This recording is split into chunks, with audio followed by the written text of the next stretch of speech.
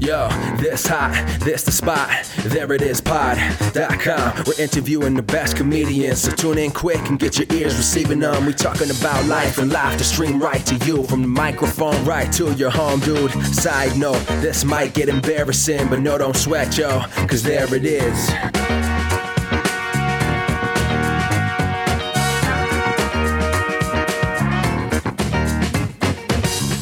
Welcome to the There It Is podcast, a comedy podcast to help you find your inspiration. I'm your host, Jason Farr. Let's do this. Thank you so much for joining us, especially you first-time listeners. We have a fun episode for you today. It's with actor and performer at the Magnet Theater and sketch director, writer. He does a ton of things. John Ross. He is a staple at the Magnet community. He was one of the first people I saw when I got there and just thought he was great. He was super fun, and we have a really fun chat. Why don't we just get right to it? Here's my chat with John Ross. You are from Huntsville, Alabama. I know that. And I know that you've been here for many years. I mean, I know you've been performing for 6 or so years. Did you move here 6 years ago? I moved here 6 years ago. I guess technically 7, like the end of 2013. So like it straddles the line. Yeah. All right. Okay. And when you moved here, I know you have studied at both UCB and the Magnet, but before moving here, were you doing anything in comedy? Were you performing at all? I did no performing and no comedy before moving to New York. I'd always been like interested in it and like wanted to dabble, and I always thought I would be good at stand-up, and that was like the first thing I tried when I got here, and then I'm not good at stand-up. But then like once I found improv, I was like, oh, that's my lane, that's my groove, that's where I live. Mm-hmm. And I kind of wish I had started earlier. I just never did. Mm-hmm. Mm-hmm. Yeah, I had that same experience. I didn't start until years after like having fallen in love with comedy. What kept you from pursuing it in Alabama? I guess I was a very nerdy, like traditionally nerdy child. Like hey, you're an engineer. Yeah, you have a degree in engineering. Computer engineering. Yeah. And it's math and like science has kind of always been math has been my jam. Science is like interesting, but I don't like love it. Chemistry I kind of hate, and physics was terrible. But yeah, like problem solving and math, love all that. Mm-hmm. I guess in pursuing like grades and stuff, I didn't really do too much. I did like a few talent shows and like I didn't do any school acting. Like I'm rewatching a lot of Degrassi now and like seeing all these kids like cross lanes. I'm like, oh, the nerdy kid is also acting. I was like, I guess I could have done that. I never really thought about it.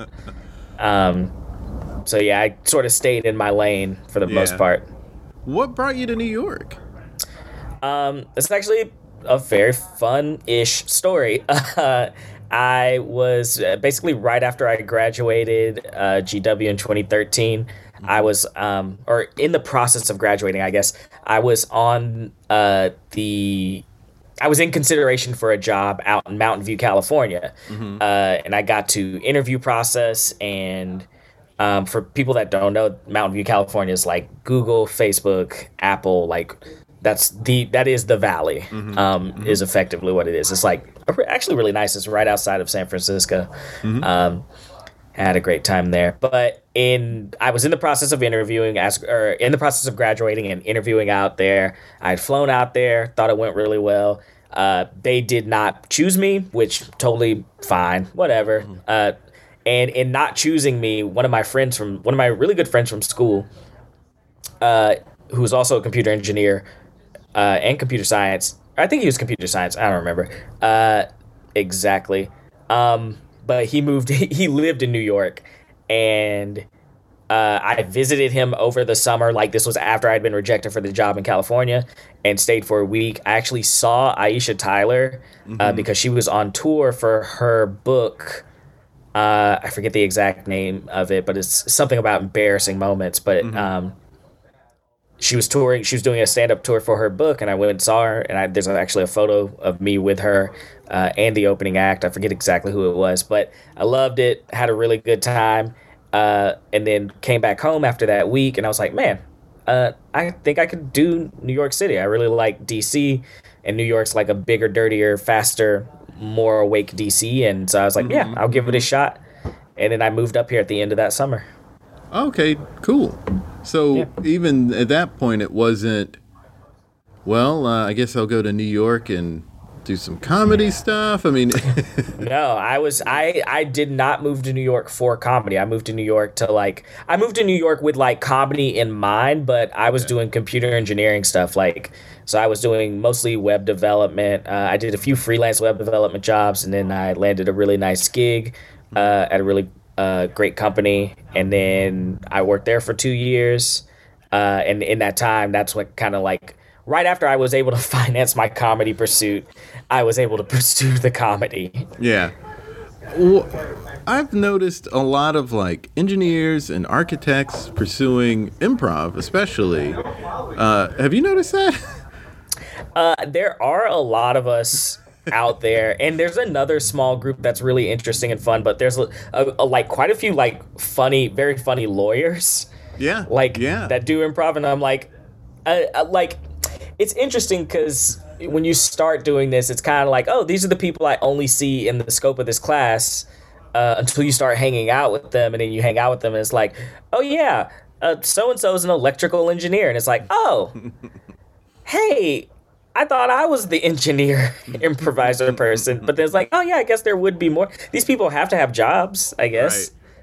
Right. Yeah. Yeah, I wonder why you see it more out of those couple of professions than you do. Like, there are doctors, but not as many, you know? Yeah, I feel like it's sort of I feel like for a doctor, there's like always like I could end up being, especially if you're working at a hospital and not a private practice, it's going to be like, oh, yeah, I'm on call. Like, I would love to do this 7:30 show, but I just had a 13-hour shift, so excuse me. Fair enough. Yeah, but. So you said you started with stand-up, didn't feel like you were good at that. What do you think went wrong with that? I'm impatient for stand-up. Kind of the beauty about improv is like, you put it out there. You don't have to put too much. Like, there is work that goes into it, like as far as like learning forms and learning like rules and learning how to deal with people. But there's not like a practice to it the way there is with like sketch or specifically here stand-up. Whereas it's like you're writing. First of all, with stand-up, you're going up alone. So anything that works is great because it worked because of you, but anything that fails, and most of it is going to fail at some point or another, even the stuff that works is going to fail. Right. That just always feels sucky. And it's not like it's also like the audience is not like on your side with stand up the way they are with improv. The audience is like, oh, you need to make me laugh. Whereas like with improv, it's like, okay, the part of the joy of discovering it all together is like, oh, we like, since we're discovering it together, it's a little bit more forgiving. Whereas like if a joke doesn't land in stand up, it's kind of like you failed at your job. Yeah. With stand-up, you can throw out an idea, and it can't get improved until you workshop it after it's already bombed on stage. Like improv and stand-up, you're putting different kinds of work into it beforehand. But with stand-up, you're saying like, okay, maybe this joke will work, and then you go to perform and it doesn't. With improv, you're putting all this work in beforehand, and then when you go on stage, if you throw an idea out there and it doesn't work, someone else can make it work right then and there, and it can sort of save the performance. And at the end of the night, you had a fun time because it went well, even though at first that idea didn't work. Exactly. So it's just a more fun time to perform. I guess, particularly when you're like working stand up jokes versus doing an improv show. Yeah, I would say if I could jump to the part where I have like an hour special of stand-up material and perform my good hour everywhere, then yeah, I would absolutely want to do that. But it is like, I mean, like, even when you look at the careers of some stand-ups, there's like very rare cases. Like you have your very rare Pete Davidsons, who are like just sort of like not childhood, but like young stand-up prodigies. I think Dave Chappelle probably falls into that category from early in his career. He was like maybe 14 when he started. Yeah, I mean, I think he was like 19 when he started getting like movie deals and specials. Right. So he was like really, moving, which is like. And Eddie was 17 or 18 when he got on SNL. Yep. He was like, I think he was the youngest, and he was like, he was like already doing movies and stuff too, which is great. Like, yeah, I don't know. I think he had done one big movie, and then he got on SNL. No, SNL is what made him big, because no one knew who he was. Eddie Murphy? Eddie Murphy, when he had to fight to get an audition for SNL. Hold on. Seriously.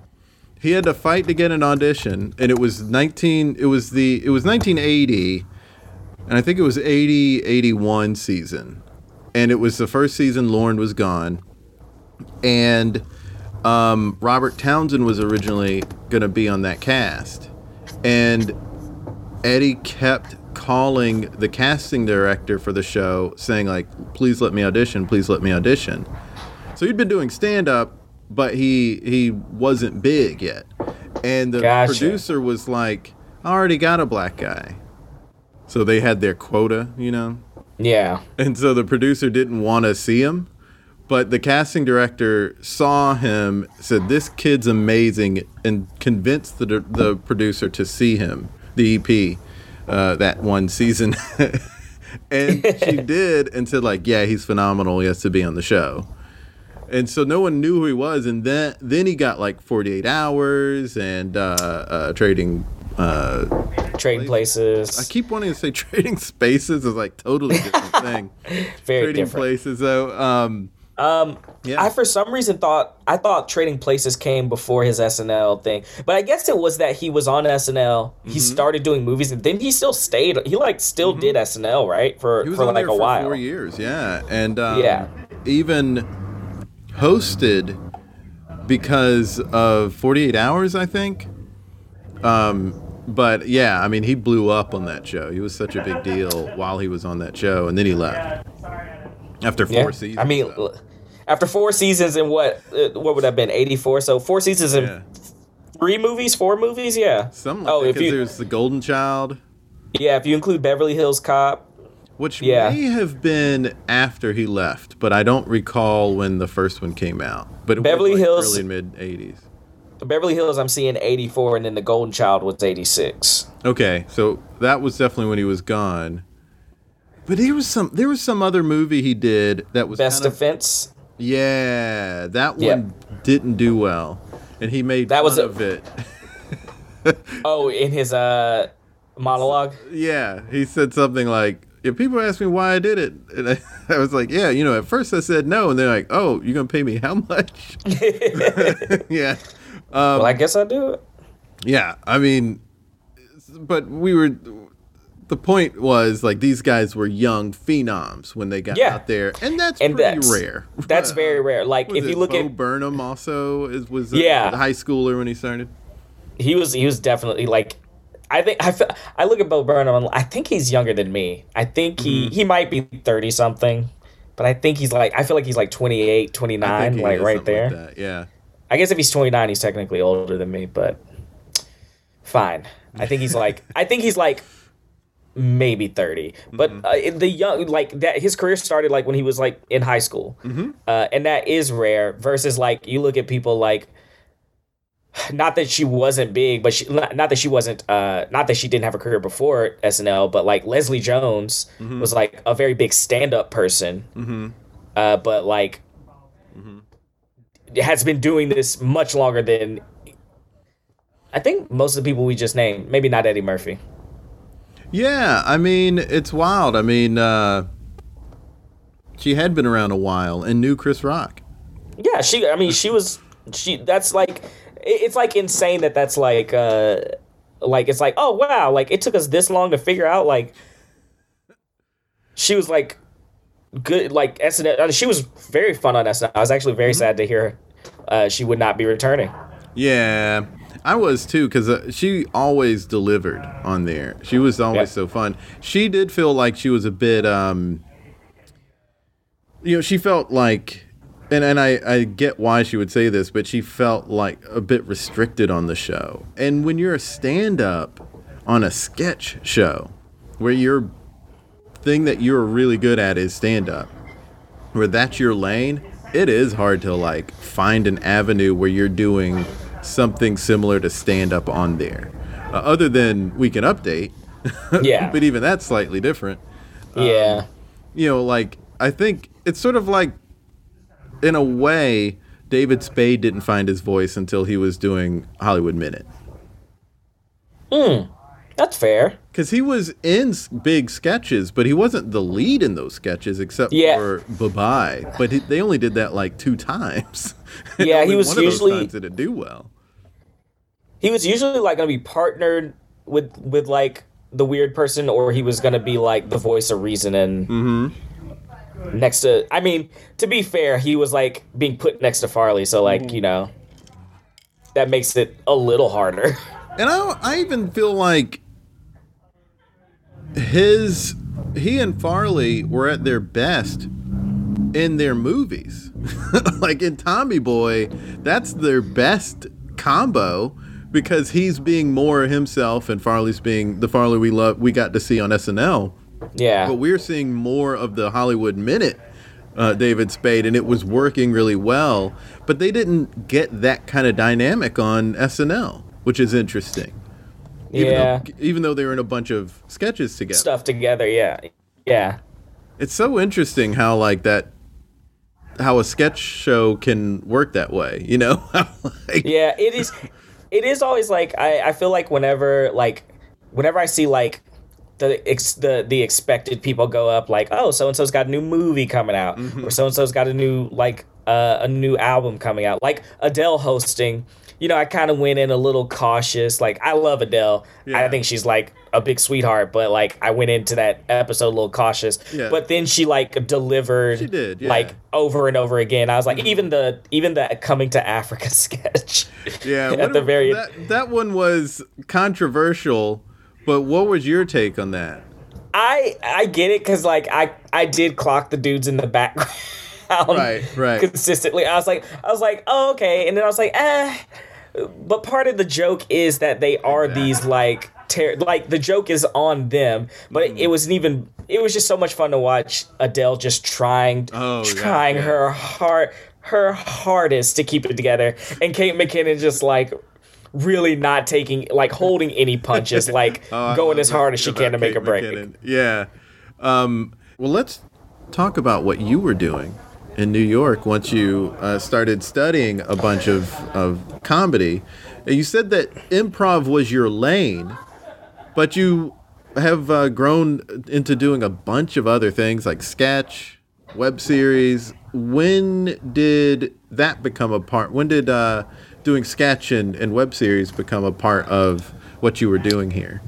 Yeah, so the more I started improv in 2014, I did about 2 years of just doing improv, and then a year and a half, 2 years before I even tried to like do anything sketch related. And the more you do improv, the more like you are around sketch people, and sketch people are like, hey, you might be good, or I want to use you in this sketch or something like that. And then you somehow do a sketch and you really like it or you really hate it. And so you keep trying to figure out how to do more sketch, that's how it happened to me. Yeah, it was basically after I'd done 4 levels of improv at Magnet. So I did 4 levels at Magnet, and then I started doing UCB and sketch at Magnet. Okay. And yeah, I really liked, I signed up to do the sketch program. I did level 1 with Armando, and then level 2 with Chet. And after, like, shortly after starting sketch, I like had a group of friends who were we like got together and decided to make a web series. So we wrote that in the fall and then shot it the following summer. I think we shot that the summer of 2017 or 2016, something like that. Yeah, and then from there, I actually started, basically, Sketch was kind of like what got me to branch out into other things. So I've been doing like editing and directing, production. I directed a few sketch teams, directed a few not solo shows, but like one-off shows, directed some video sketch stuff, and yeah. Yeah, you're doing a ton of stuff. You're great at all of it. What is your primary approach when you're writing sketch? Like are you very game focused, or are you character based, or do you do them all and you just have a certain favorite maybe? So the stuff that I've written that I like, I'm not the best writer at sketch, and in general, just because my hardest part is a second draft. I think if I do a second draft, I can do a third draft for sure. But like I do a first draft, get those notes, write those notes down, and then I like never touch it again. As for how I like to write, the sketches that I end up loving that I've written they do tend to be, the stuff I actually love that I've written is more character focused. I've done a few character shows. I took Sarah Smallwood Parsons' character workshop, which was great. And then I've recorded a few characters. And yeah, I like a character-based comedy thing, I think, because game is fun, but it basically is like, it's pretty formulaic and predictable. And not predictable, but it can be predictable. Even when it's done like really well, it can sometimes be predictable. Character stuff interests me more because like you can still have game, but you can also have like, oh yeah, and this character also like just can randomly do anything because it's a full-fledged person you're building. It's still gonna have like inherent game, but like they can have like much weirder quirks. And I think I like watching people do funny things or have funny reactions as opposed to like talk about a funny thing. Whereas like there are sketches where that happens and I love it. But like if you throw me a character with like, or throw me a sketch with like a really good character, that's usually gonna win, 9 out of 10 times for me. Okay. You say that you're not good at writing. You've had such success as a director. I mean, you've directed teams that were great, a lot of great shows. So are you saying that you're kind of like a basketball coach who played basketball, but they're better at coaching or something? I feel like it's easier for me to enhance an idea. Like that's why I think I think if I can get through a second draft, I can like really like start working on a sketch. Because the first thing you have to realize in sketch is like it is similar to improv, but like it's slower. So like in improv, you put something out, on stage, or even in a practice, you put something out in practice, it works great, it doesn't work, fine, you get to move on to the next thing. For sketch, you're putting in like some time and some work to like write a thing, and even though you're gonna get help to develop it, it's like kind of sucky to know that pretty much every first draft you write is like the garbage. It's just getting garbage onto the paper and then sifting through the garbage to find the gems. Yeah. Like I feel like a lot of people kind of watch SNL and don't even really appreciate how impressive it is that they're like turning these shows around in a week. It's insane. And the fact that they're doing 6 in a row, which they've never done in the 46-year history of the show. They've never done that. They always do 3 on and then 2 off. Yeah. So like to like just the fact that they're turning around like I don't know, I have to guess 3 or 4 drafts a week. Yeah. For individual sketches, and that, mind you, that's the stuff we're seeing that made it, not even the like dress stuff that did make it. Yeah, there's so many that also were on at the table read. I mean, it's a huge stack at the table read, and then it's almost twice at the dress as what appears on the show. Yeah, that's a fun New York fact of if you ever, for some reason, get the chance to travel again and can go to SNL, if you get to see it live, you should go to the dress rehearsal, not the real show. That's actually a really good point. I have not been able to see SNL record. I was able to see both Fallon and Seth Meyers rehearse their monologue.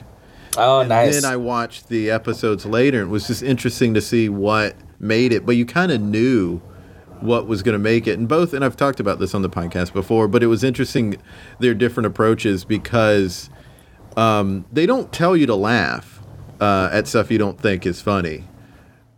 But everyone just laughed at everything during Fallon. And I was watching Fallon because I was curious as to how he was going to handle that. And you just saw him kind of look off to the writers and just sort of like shake his head if he didn't like one. Because he couldn't rely on the audience. Whereas with Seth Meyers, they kind of drilled it in us not to laugh if we didn't like it.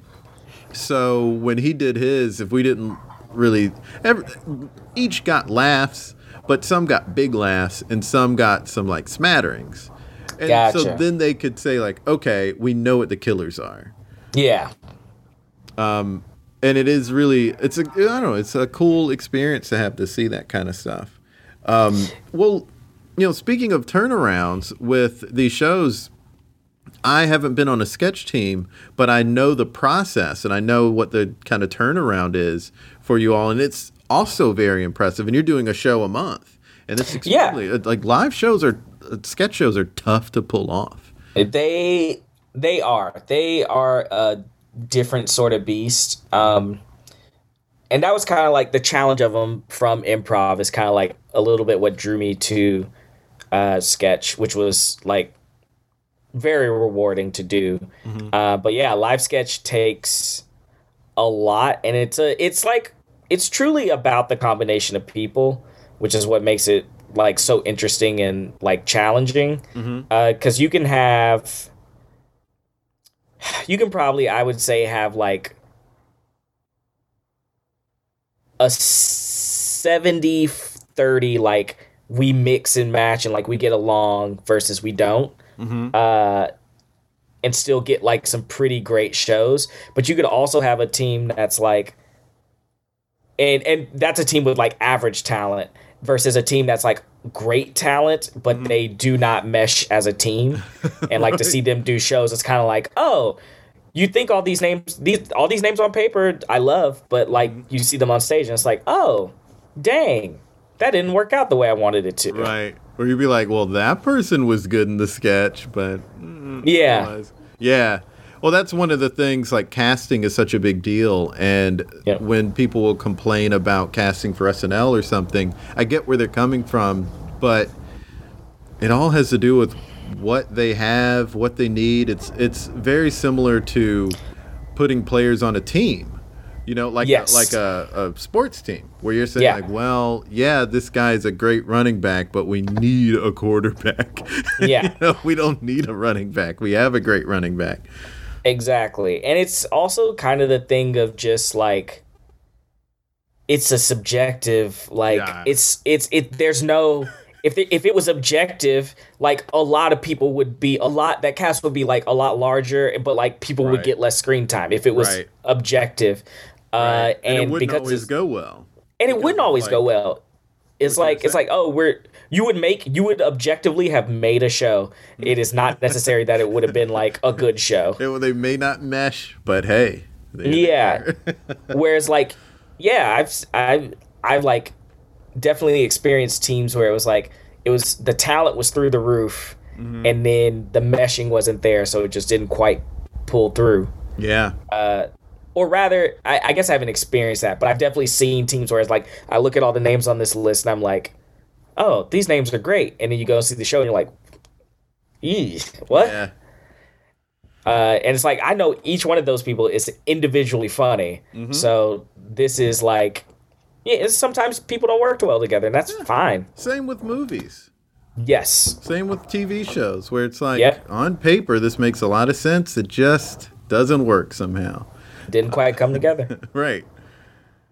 I want to talk before we go about the BK Hype House. And everyone who lives in this building and in your apartment already lived there before COVID, right?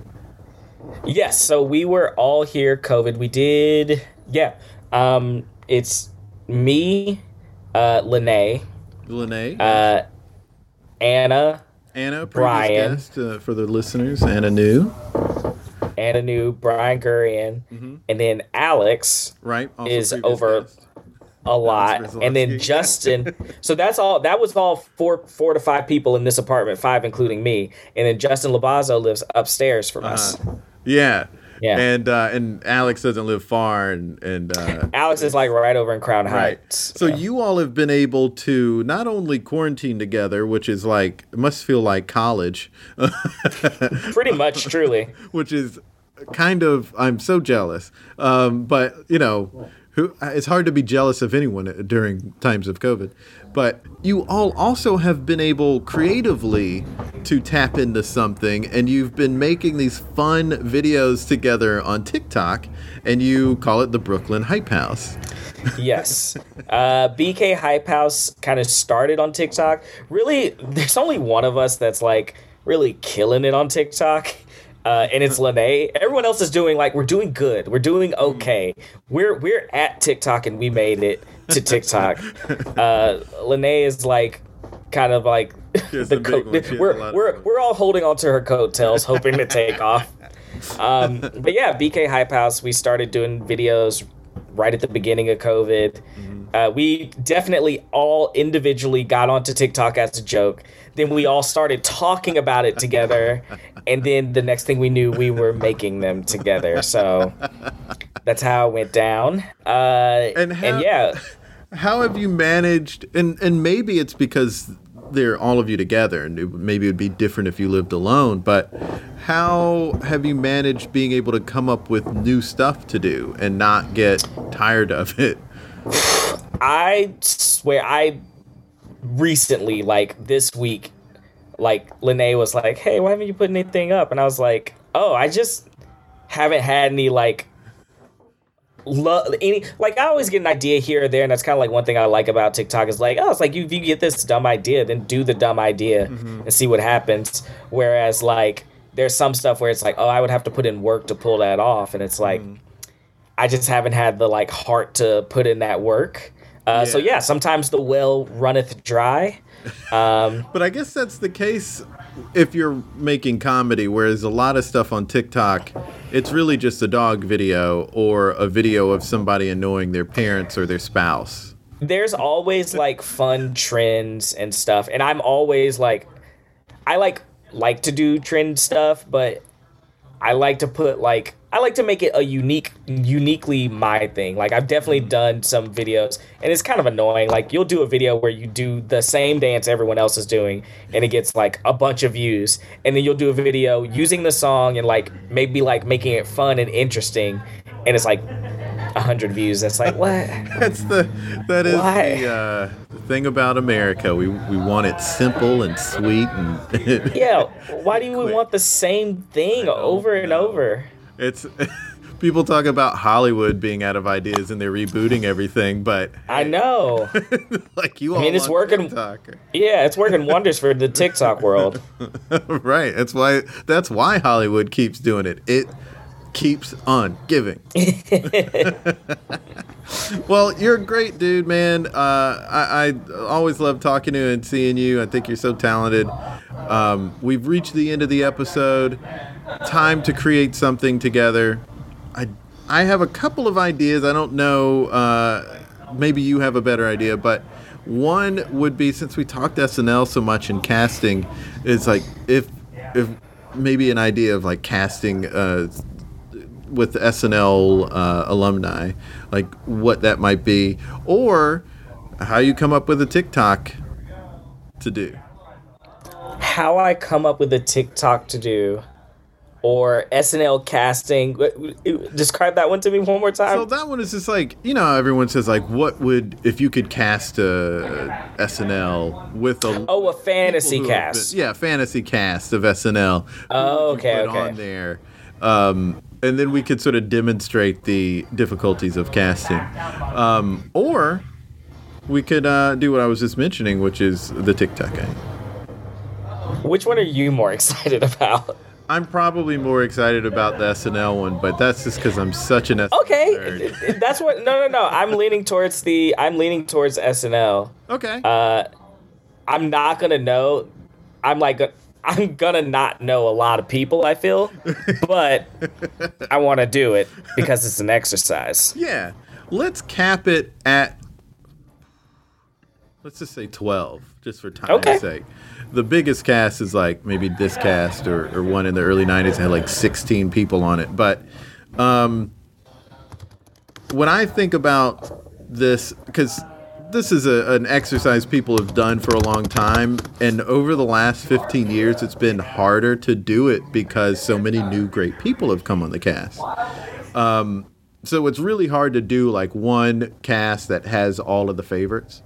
Yes. It's impossible to do a cast of 12 or even 16 with all of that has all the favorites. Right, yeah. At this point. But some gotta haves for me. First one comes to mind just because it's first season, Gilda Radner. All right. I have not seen a lot of the older SNL. Like my first SNL starts at like Will Ferrell, Chris Kattan, like that generation is like that's where I hopped on board. The show is very different the first 5 seasons, and it's harder to appreciate. That's I hear that and I believe it. Yeah. But that all that to say, one is like still holds up, but I guess all that to say, Gilda Radner always comes up as like one of the like original greats. Yeah. Yeah, she's up there for me. And I think also Kenan is also like a gotta have for me. Kenan, I have loved like just watching, like, it was great to see him on all that, and of course Kenan and Kel, and then like he kind of like went away for a little bit. I have no clue what he was doing, and he popped up on SNL, and I was like, oh my god, this is great. Yeah, it was like, of course. Yeah, like it was a delightful surprise to have him join, and wonderful that he's been there so long. So long, yeah. I always just like, he has like this so many different great classic deliveries and moves that he can do. He's such a utility person. He can be in any sketch. He can be the like fifth lead or the lead in the sketch, and he's gonna deliver exactly what's needed. He's such a crucial. That's one of the things that people need to realize are like people who can be the glue of a sketch or lead a sketch are they have an infinite amount of like points for your fantasy league that they can give you. Do you got anyone? Okay. I think my first has to be. I'd feel bad if it wasn't my first. Tim Meadows. Yeah. I love Tim Meadows. I think he's legendary, and I think he has the ability to like hold a face or hold something for so long. Like he can. If there's gonna be a scene of two people and one of them's not gonna break, it's gonna be him. He's not gonna break. Yeah.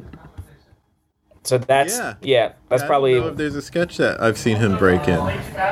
I've definitely not seen him. Like I've only seen him break people. Like even in blooper reels, it's like, oh, he made so and so break.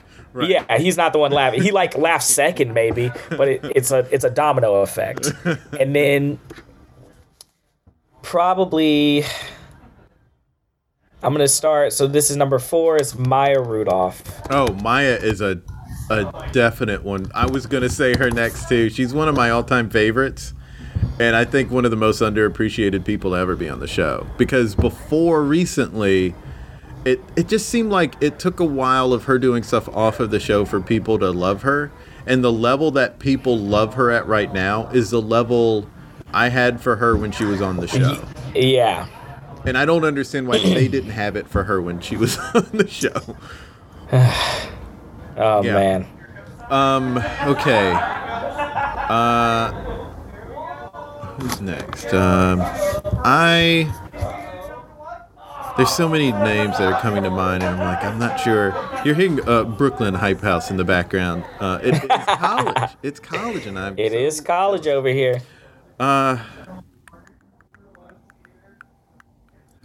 There's so many names to throw out. I got one. What do you got? Okay, I'm definitely. Do you want to guess? Will Ferrell? No. Okay. He's like ranking for me right now, Right. but this one is actually going to be Cecily Strong. Oh, I love her. She's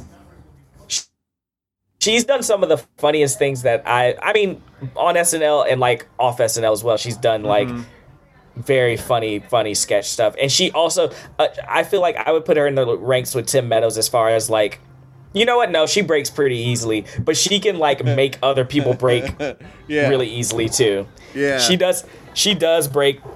She can break. I would say probably easier than Tim Meadows, but she is also very good at breaking someone. I'm ranking people based on how well they make other cast members break. Oh, that's funny. Let's see. I'm one of the people who really loves Kristen Wiig. I Yeah. also love Kate McKinnon. And Por qué no los dos? yeah, and it'd be good to have both of them on there, but I also want to like kind of wait to say either of them. I definitely would say Will Ferrell. All right, I like that. All right, now we're in the back 6. Yeah, Eddie Murphy's also, Eddie Murphy. I think, is a go-to. Okay, hold on. Now, this is why I have to ask this. Are you saying Eddie Murphy at like his peak on SNL, or Eddie Murphy currently and put him back on SNL? I'm thinking peak, like at their peak as well, while right. they're on the show. All right. But even him because he was so good when he hosted, like, I would take him now. That's fair. That's fair. Gosh, and at this point, I am just like, okay, Will Ferrell is maybe a weird person, and so there's also a Will Forte weird, which is a little more weird. Ooh. Which I feel like you kind of need on a cast. I think here I'll offer one more sort of weird person that I like.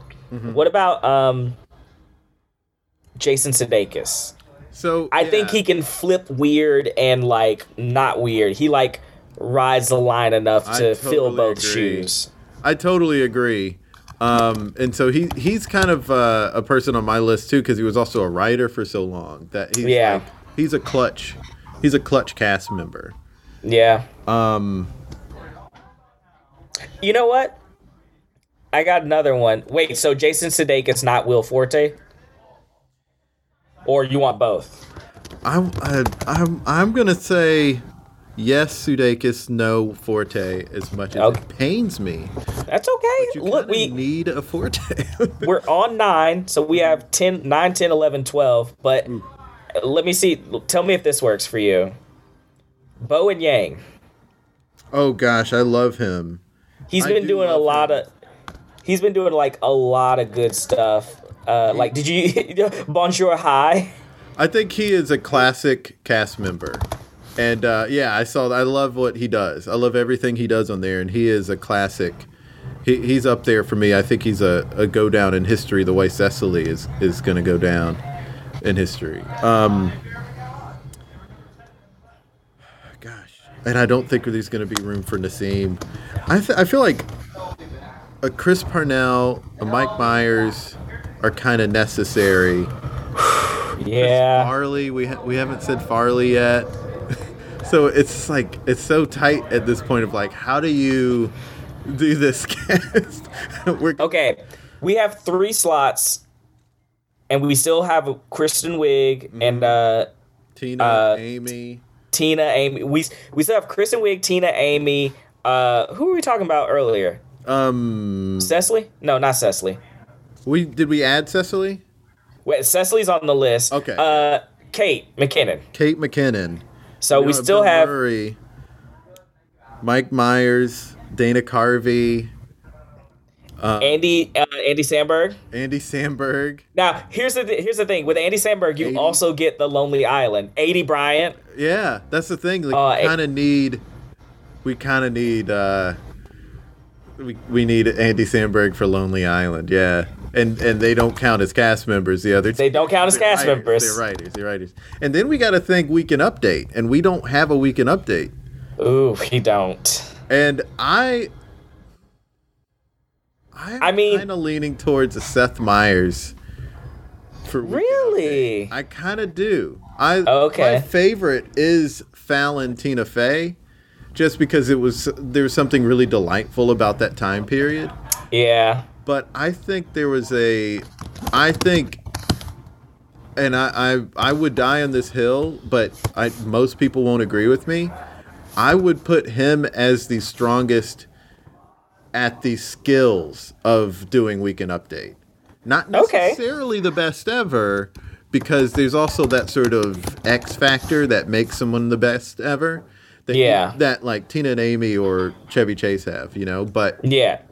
I think when it came to being the voice of reason to the characters, he was the best ever at that on Weekend Update. Yeah, he did a good job of because with Fallon, he was just gonna laugh the whole time. And Seth and Tina both would just laugh at like whoever was on. I feel like that's one thing I do enjoy about Seth, Colin, and Che is that like when they're with those interviews, they're a good mix of. I would say Seth was probably the most like staying on point, and Colin leans that way, whereas Che leans towards like having fun and breaking and messing with him. Yeah. Yeah, and he breaks. Colin breaks when people mess with him. Yes. Which is a fun thing to see on there. I think when he mess with him. Yeah. I've grown to really like the two of them, but I was sad to see Cecily not be the Weekend Update anchor because I thought she was killing. I thought she killed it when they brought her in with Seth. Wait, Cecily Strong was briefly. Oh. And then the next season they did Colin Che. And, okay. Their dynamic hadn't grown yet, and it was sort of like, why did they do this? Cecily was so great. Dang. Yeah. Dang. But she's so good. She's like one of the best ever at Weekend Update. Her and Gilda Radner are the best at Weekend Update characters. But Bobby Moynihan was killer too. Yeah, Bobby Moynihan was great. That's what I'm saying. At 12, you're leaving people off the table. That is like we're gonna have to leave some people off the table. We only have one more slot. Yeah. And so who do we have? We have Gilda Radner, Kenan Thompson, Tim Meadows, Maya Rudolph, Cecily Strong, Will Ferrell, Eddie Murphy at his peak, Jason Sudeikis, Bowen Yang, Andy Samberg with Lonely Island, Seth Meyers, and one more slot.